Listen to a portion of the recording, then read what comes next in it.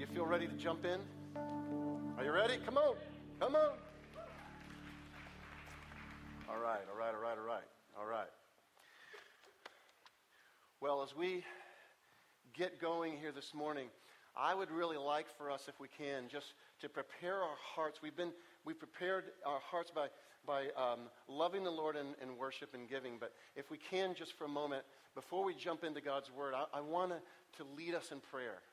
And as we ask God to just open up our hearts and our minds, that we would be willing to listen with ears to hear, with a heart to receive it. Okay, so let's do that together. Let's pray. Father, this morning as we come before you and open up your Word, we ask, Father, that we would come before you with a heart to hear, that your Word would pierce into our heart and into our soul, and that we would listen not just to learn something, but we would listen to receive something that we can do and be, so that we can honor you in every way that you want us to. And as we look forward to this next year, God, may we do it with a heart and a passion and a love that emanates from the deepest part of who we are, because you have infiltrated our soul. And so, God, we just pray and ask for your anointing over this of this message. I pray, Father, that you would guide my words and my thoughts, and Father, that you would bless your word that we share today. In Jesus' name we pray. Amen. Amen. Well, this morning we want to take some time, and we're doing this at all three campuses, or all three locations this morning. And we're going to take some time to look at the plans that we have coming up for this new exciting year here at the Westridge West. And we're looking forward to this coming year. As we're looking forward to it, I think it's important to look back at where we've been this last year. And I'm not going to take a whole lot of time looking back, but I think we have some things to be excited about, some things to be very grateful for. And so I just want to point a couple of those things out as we get started this morning. As many of you know, we went through a leadership transition in May of this past year, and in so many ways it was sort of like a restart for us. Some people decided this was the time to move on to another ministry, but most stayed here with us to rebuild our new team and to begin the next phase of our ministry here. And I transitioned from being the worship pastor to now being the lead pastor. Eric Bailey took on the responsibility of pastoring us in worship, and I think he does a great job, don't you? I think he really does. Well, the next position we were able to hire was our children's pastor, Dave Cole, and his awesome wife, Haley. I think we have one of the best couples that are leading our children's ministry here in David and Haley, and I just think that they do a great job as well. And next, we were able to add Zach Morgan to our team as our student pastor. Zach has just been tearing it up on Sunday mornings over there in the media center, and he's leading our kids in biblical teaching, and he's leading our students in worship and in small groups, and he's just been doing that with a great team, and Zach is just on fire. And with 14 years of experience on staff at the East Paulding location, my wife, Christy, took over the responsibility of our preschool ministry. And I think it would be fair to say that as a volunteer, Christy is probably the most gifted, experienced, qualified leader of that ministry that we could ever ask for here. And she's quite a foxy lady, too, if I must say so myself. Next, Mitch Moyer, along with his sweet wife, Diana, took over the helm as the leaders of our guest services ministry. Mitch led the guest services area on staff, as a staff member at the Cartersville location, and when it was still Oak Leaf Church. And so I feel tremendously blessed to have him and Diana here on our team now. Ken McGarity also assumed a new role leading our prayer ministry here at West.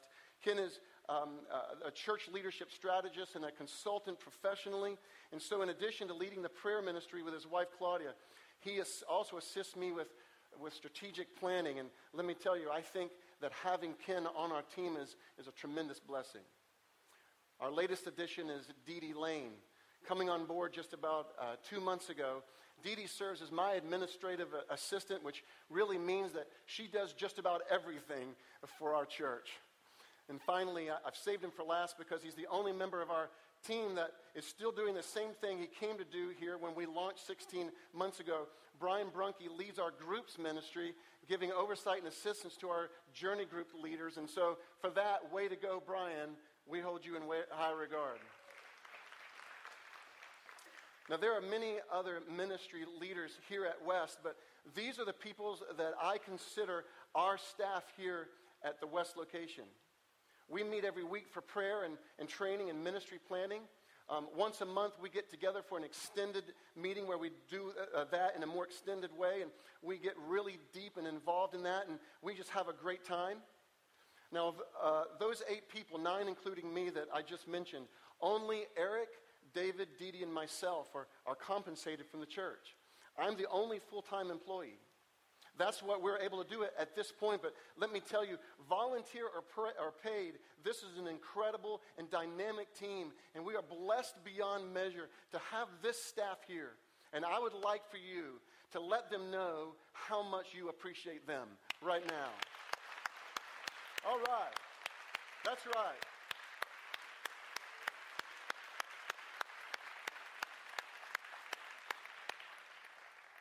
Now, in just the past 8 months that we've been building this team, we began in the summer just really refocusing and rebuilding and retooling. And since then, we have populated those teams. They lead with faithful workers and team members. And we set out this past fall to begin infiltrating in a serious way the communities and the neighborhoods around this school. We've served thousands of people at both the Fall Festival here at Poole and the Ragsdale Fall Festival as well. We set a goal of 50 cars and 1,000 people at our very first Trunk Fest in October, and we ended up with over 60 cars. I think it was like 65 cars and over 1,200 people at that event. We had an estimated 15 to 20 families visit our church as a result of that outreach.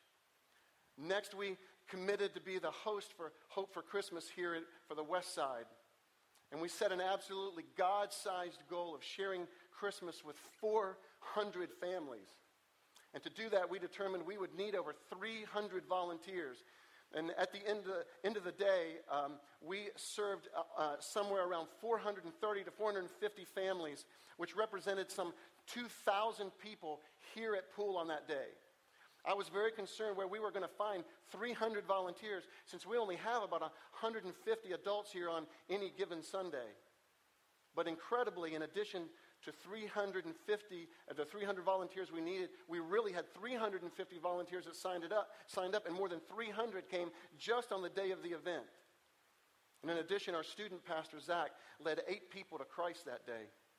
7 of them lived far a ways away and were part of a Spanish-speaking community.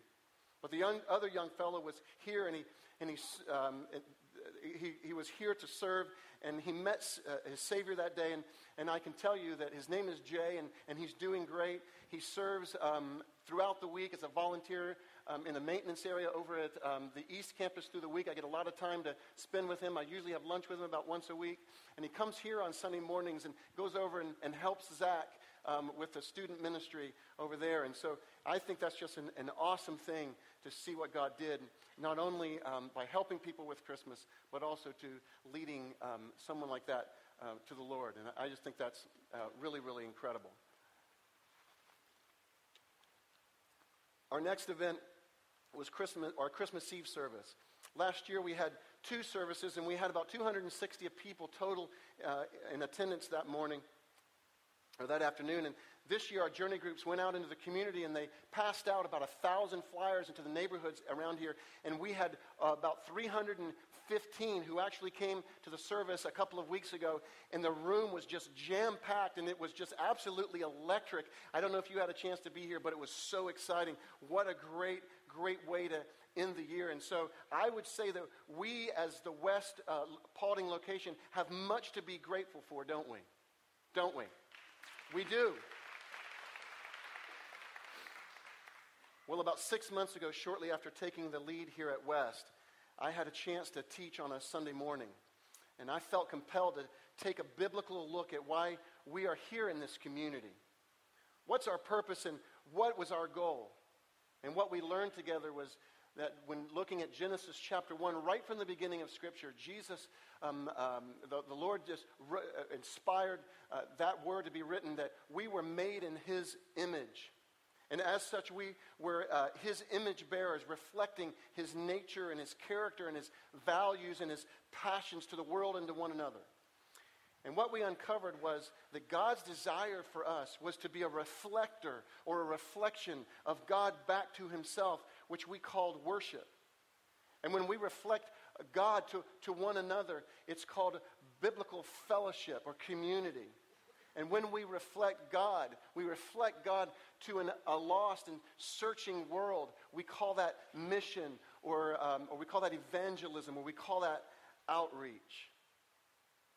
And so this morning, as we celebrate our recent past and we focus now on what's to come, I want to take that idea and expound on it for a little bit. So if we were created to reflect God, to image Him, then it becomes incredibly important for us to understand who God is and what He ultimately is about. So our first question we need to answer this morning is, what is God about? So in order for us to answer that question, we need to dig in and find what God is passionate about. What, above all else, does He value? What is of greatest importance to Him? We have to find this out, because if what we are doing isn't what God is doing, then what we're doing just doesn't matter. So we need to know, what is God about? You know, it's amazingly surprising, but it's incredibly simple. God is about God. God is about God. And this is a revelation even to a lot of Christians. A lot of my friends would say to me, but wait a second, doesn't God love us? God cares for us, right? He made us. He watches over us. God is for His children. He made His children, and He made the world, and He rescued the world. And His greatest concern is for us as His children, right? Well, all of those things are true, except for the conclusion. Let me help you think of it in this way, and we can kind of look at it in what they call a cat and dog theology. Now, a couple of weeks ago, or about a month ago, when I had the chance to speak here last, I introduced you to my little puppy, Nicky. And if we can put, there's my puppy, Nicky. And he's my little puppy dog. And I want to give you my puppy dog, or a dog's theology. Nicky says to me, you feed me, you shelter me, you groom me, you care for me, you must be God. Now I want to introduce you to my cat. This is my cat, Chloe. Notice she's in my wife's lap.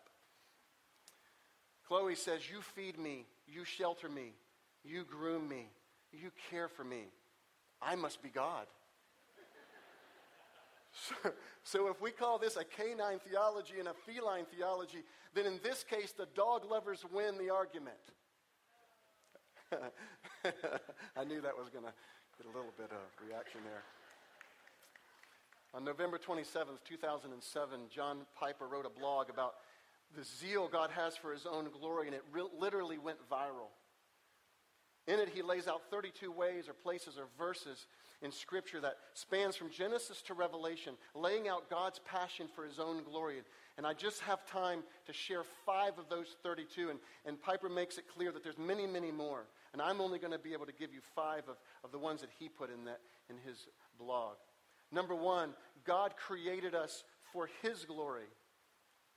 Isaiah wrote, bring my sons from afar and my daughters from the end of the earth. Everyone is called by my name, whom I created for my glory. Number 2, God called Israel for His glory. You are my servant Israel, in whom I will be glorified. Jeremiah wrote, I made the whole house of Israel and the whole house of Judah cling to me, declares the Lord, that they might be for me a people, a name, a praise, and a glory. God spared Israel in the wilderness for the glory of His name. I acted for the sake of my name, he said in Ezekiel, that it should not be profane in the sight of the nations, in whose sight I had brought them out. And Jesus told us to do good works so that God gets the glory. And you're familiar with this verse, I'm sure. In the same way, let your light so shine before others, so that they may see your good works and what? Give glory to your Father who is in heaven. And in the New Jerusalem, that's the city that God is preparing for us in heaven, the glory of God replaces the sun. And the city has no need of sun or moon to shine on it, for the glory of God gives its light, and its lamp is the Lamb. In Revelation 21, we read that. So, Scripture is about God. The Bible is about God being about God. Whatever God is doing, He's doing it ultimately for Himself. If He's working for His glory. If He's blessing that He might get the glory. If He's teaching, if He's disciplining, if He's discipling, if He's correcting, He's doing it so that His name and His renown will be made first place of importance. Can you imagine if any one of you or any one of us ever said that about ourselves? That would sound so incredibly arrogant, wouldn't it? And it would be. And you might think that it sounds arrogant even for God. And it would be as well if He weren't God. But the fact is, He is God. And that means that He has no choice. Let me show you what I mean. Because He is God, He knows what is true. And the truth is, He is supreme. And because He's God, He knows what is right. And the right way is His way. And because He is God, He knows who has ultimate strength and power, and that it is Him.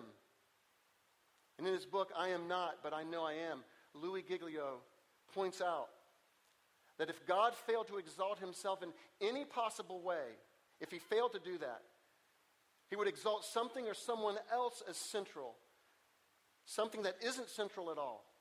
This would make God both unwise and unloving. Unwise because it wouldn't demonstrate that He didn't know what was best, and unloving because He would be allowing our affection and attention to be aimed towards something that was less than the very best. But because God encompasses all wisdom and is the source of pure love, He has no choice but to exalt Himself above all things. Now, this is really good for you and me for several reasons. Number one, knowing that God is about God frees us up to also fully and wholly be about God. What this means is that I don't have to be about myself. I don't have to be the point. Everything doesn't need to be about me. I don't always have to be looking out and trying to take care of myself, me, number one. When you are the point, when everything needs to be about you, not only are you miserable, but you make everyone around you miserable, because no one can live up to your expectations that you have for them. No one will ever, and neither can they, measure up to how important you are to you when you are most important. So you are always frustrated with the folks around you for somehow missing the mark on your importance. And let me tell you this morning, sometimes it can be subtle. It can be subtle. And I'm just not talking about the arrogant guy that maybe we all have a picture of in our mind. Every one of us struggles with this. But the second thing that this means, that God is about God, is that when we are willing to let God be the point, that means we can let God be solely responsible for our joy. We don't have to be responsible for it. And the thing about this is that we are desperate, are we not, just to be happy. Don't worry, be happy is a nice tune, but life doesn't work that way, does it? Life hurts sometimes. People are mean. But when I freely give up my rights and my importance and let God be the one who supplies that, then I can live with joy regardless of the worries of this world, right? True? My pursuit of joy and God's pursuit of His own glory are not in opposition with one another, because when God leads me to make more and more of Himself in my life, it leads me into greater and greater peace and joy. Amen? All right. And finally, if our salvation is not about us, but about God getting glory from my salvation, then the joy that we've been brought into is a blessing that will last forever. Since God is eternal and my importance is tied to Him, then nothing changes for all of eternity. Make sense? So we began with a question this morning: what do we need to be about this new year? What is our vision? What is our mission this year? And so what we've learned is that whatever we say we are going to engage in, and whatever we're going to prioritize, it needs to be in parallel with what is important to God. And what is important to God is how he can glorify himself in us or in me. And so how does God want to be glorified in me? How does he want to be glorified in us as a church? We as a church have searched the Scriptures, meaning all of us, Brian and all of us together, we've searched the Scriptures and we've come up with 4 specific ways that we can or should glorify to God together as a church. And we've narrowed them down to 4 words, and I'm sure you've heard Brian teach about it in the past. Their simple words are love, grow, serve, and share. We're to love God. We're to love God. Jesus told us in Mark 12 to love the Lord your God with all of your heart, with all of your soul, and with all of your mind and your strength. And for us, that means that we're going to be wholehearted worshipers of God. When we come together, we're going to be worshiping with our whole heart when we come together. And while loving and worshiping God is no way limited to singing or attending here on Sunday mornings, there is an incredible uniqueness about a group of believers who are gathered together singing and serving and giving and having fellowship with one another together. And so I want to encourage you. I really want to encourage you to make Sunday mornings a priority in your schedule. Not just because the doors are open, but because the door of revelation has been opened to you and to me, and he's inviting us into fellowship with his body, the church. So let's do it because we can. We glorify God when we grow deeper and deeper in the understanding of God. And we magnify God when through his word and his life. And God will be glorified in us when we learn more and more about who he is, what he's done, what he's doing, what he values, what he hates, and what he loves. We make much of God when we get into a journey group or listen intently to a message at church or pick up our Bibles on our own and read with a hunger that comes from knowing that Jesus is the point. And he takes responsibility for my joy. He takes responsibility for my joy. And God is glorified when we grow into being more about him and less about anything else. We worship God and bring him glory when we become more and more a people that it doesn't have to be about ourselves, but we're willing to serve one another, to help one another, to make someone else's burden a little bit lighter because we have a motivation that comes from the soul of a lost man or a lost woman that was saved by the grace of a cross. And finally, we make much of God, bringing him the praise that is due only to God when we share what we've been given. All throughout Scripture, we read as we as God's people, set apart, chosen to be his children, have been blessed beyond measure, to the point that it goes beyond life here on the earth and it literally reaches up into heaven. Ephesians 1 tells us that we as God's children have been blessed with every spiritual blessing, not only here, but what is in heaven, every spiritual blessing in the heavenly places. So our blessings are so great that earth can't even hold them. And because so much has been given to us so freely, we share, right? We go out into our neighborhood and we give out candy at Halloween, and we give out presents and hymns at Christmas. Or more personally, we choose to live with intentional relationship with people around us. And that's something that we as a whole church, all 3 locations, really want to pursue this year. Intentional relationships with people God puts in front of us. And it might look like a dinner for folks on my block, or for families of the people who are on our child's ball team. It might look like a special relationship that I pursue with a colleague to show them and tell them about Christ. However it fleshes out, we're going to be intentional.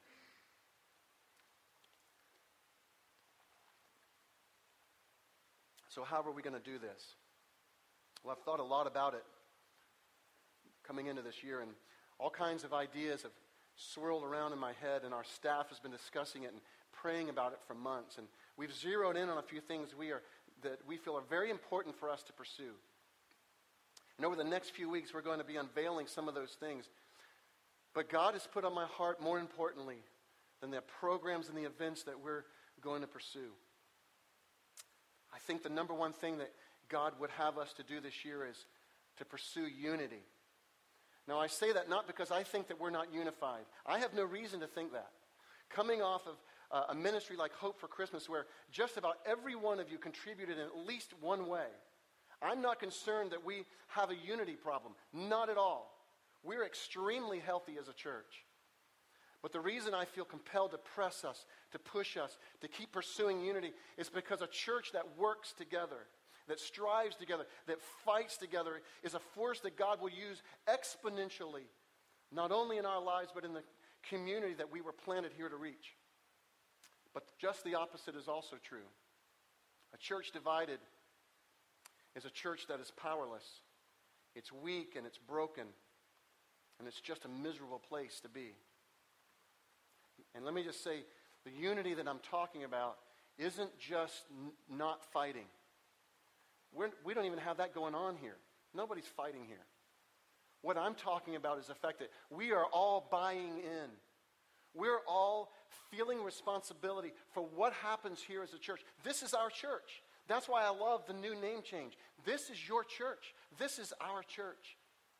And so we're not going to just let somebody else take care of the children in the nursery. We're not going to just let somebody else take care of our kids. We're not going to let somebody else go out and pass out flyers so people will come and be a part of what's going on here. We're not going to let somebody else lead people to Christ. We're all going to get in this together. We're unified around it. We're all jumping in. We're all involved. We're all going to do it together. That's the unity that I'm talking about. So in light of that, I want us to look at a familiar passage of Scripture that I hope will be a huge encouragement to us today in that regard. So if you have your Bibles, and I hope that you do, turn in them to Philippians chapter 2, and if you don't, we're going to have it on the screen for you. Put your finger right there for a minute in Philippians. And before we begin to read this passage, let me give you some background, just in case you may not be familiar with what's going on in this book of Philippians. Philippians is a book of the Bible, but originally it was a letter that Paul wrote to a church located in a place called Philippi. He had led some people to Christ on his second missionary journey that he took, and he had planted a church there as a result. And at the time he was writing this letter, Paul had been thrown into jail for preaching about Jesus in another place far away. And so he was writing this letter from his jail cell. And if you read this letter, what you'll see is that Paul really has a lot of love and affection for this particular church. They seem to be healthy, and so rather than spending a lot of time correcting them, like we see in the other letters that he's written to some of the other churches, instead he is just encouraging them in his writing. And once he's done kind of telling them what's going on in his own life, he kind of transitions and he shifts his focus, and his encouragement to them begins in verse 27. I just want to read that quickly before we get to Philippians 2. In verse 27, he says, "Only let your manner of life be worthy of the gospel of Christ, so that whether I come and see you or whether I'm absent, I may hear of you that you are standing firm in one spirit, with one mind, striving side by side for the faith of the gospel." And so we see right away that Paul's number one concern for them is living as though their salvation is worth something. Standing firm in one spirit with one mind, unified together.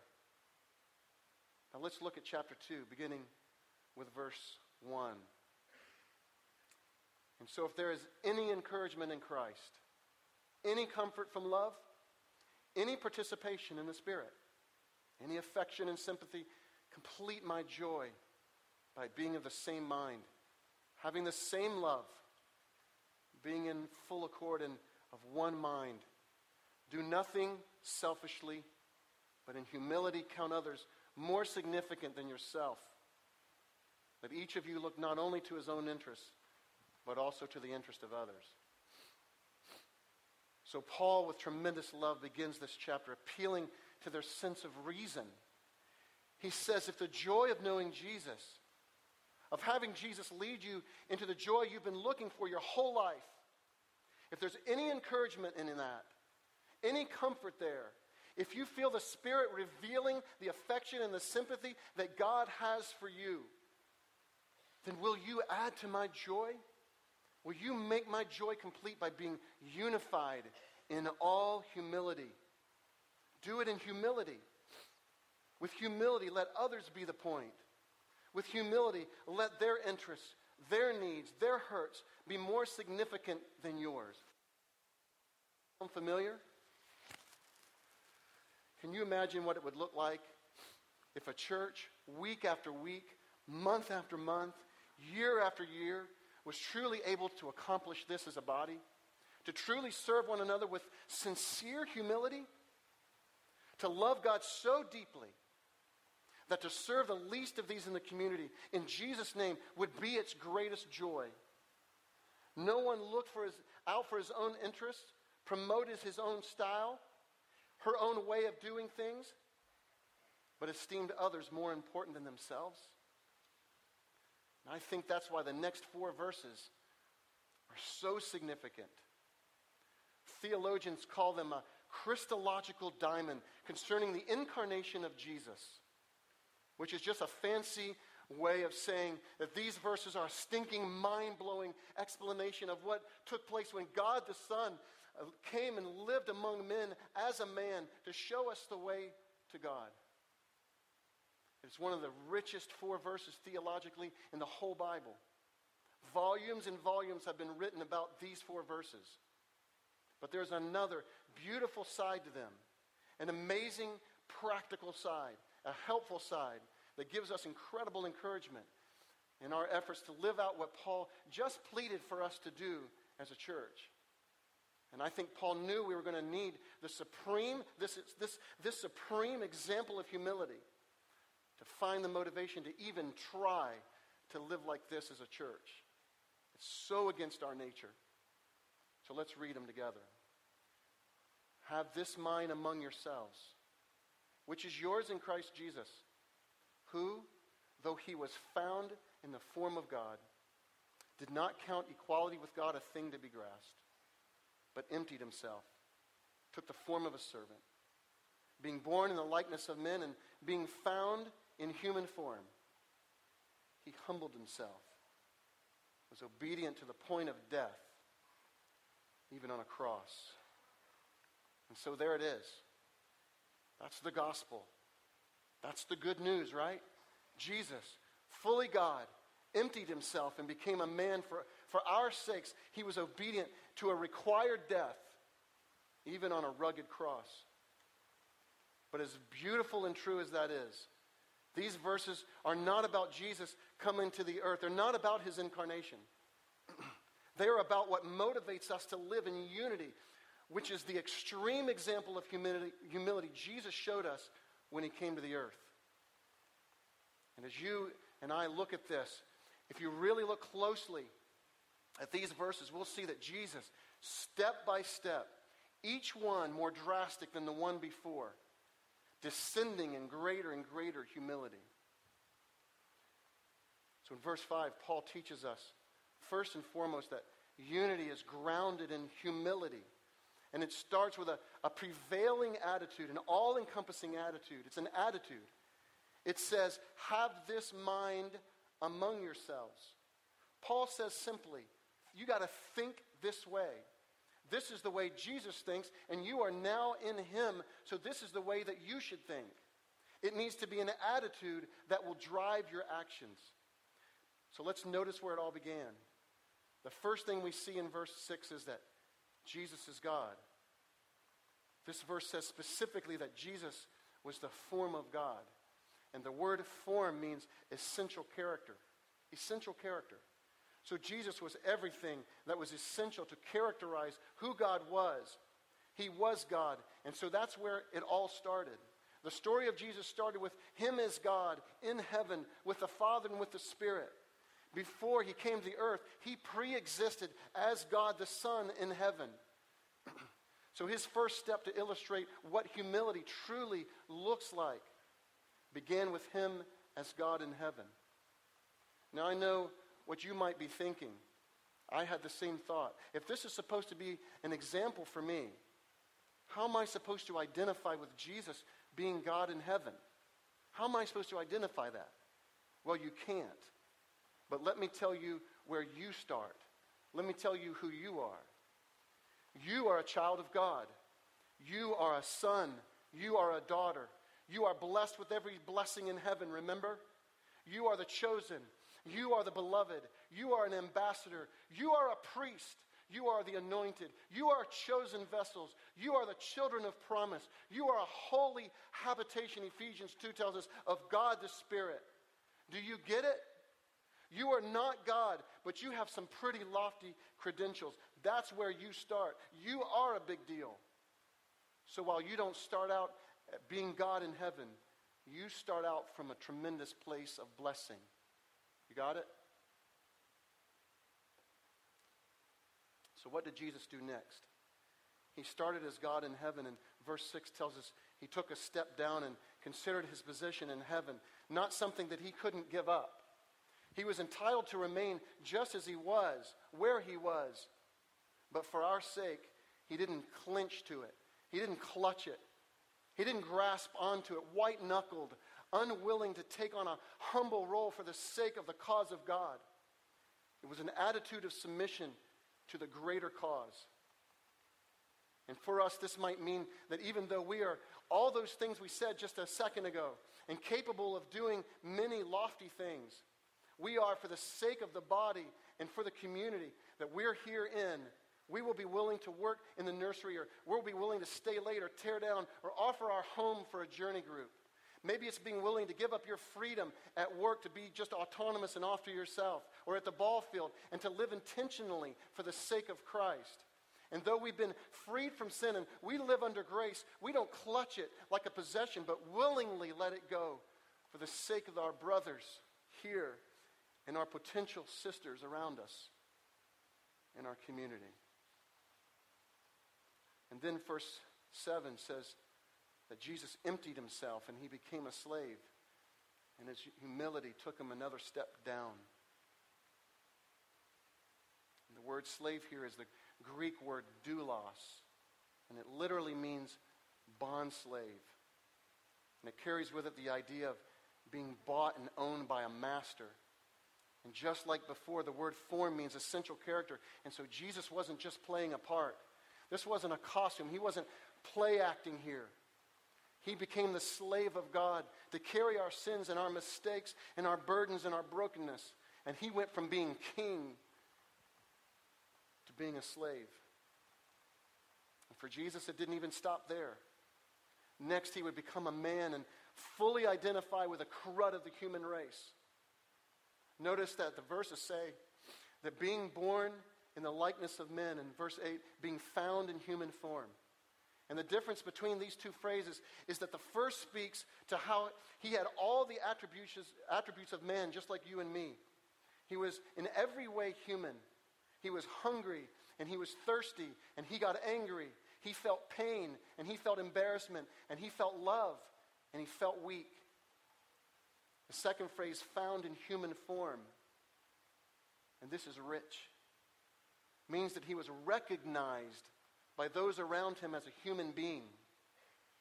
And what is significant about that is that the people around him understood him as being like them. Not God, not greater, not perfect, even though he was all of those things, and I'm sure they knew he was different. But what they saw was that he was humble. That's what people saw. And then, and ultimately, verse 8, his humility took him to his death, even more death on a cross. Why? Because it had to. That was the price that had to be paid. We didn't put him on a cross. I hate it when people say that. We aren't responsible. We didn't put him on a cross. Jesus put himself on a cross for the cause of the task at hand. He chose willingly to go to the cross in obedience to the Father for our sake. So our mission at Westridge Church, at all of our locations, is leading people on a life-changing journey to become fully devoted followers of Christ. But if we're going to love God in worship, and if we're going to grow to know God and love Him more, if we're going to serve the body in our community and share the gospel with the lost, we'll only be successful if we do it in unity together. And we will never live in humility. We will never live in unity without an attitude of humility. Without an attitude of humility. And so concluding, here's the question for us today. Are we willing to let our joy be God's job and let our mission be His glory? And I want to give you a chance to think about that for a minute. Are we together willing to let our joy be God's job? That's huge. That's big. That's emptying ourselves. That's becoming a slave. Are we willing to let our joy be God's job and let our mission be His glory? Are we going to strive with all humility to build this ministry, to grow this church through our unity? That's what I want us to be about this year, and next year, and the next year, and the next year, until our job is done here on earth. Okay? Okay?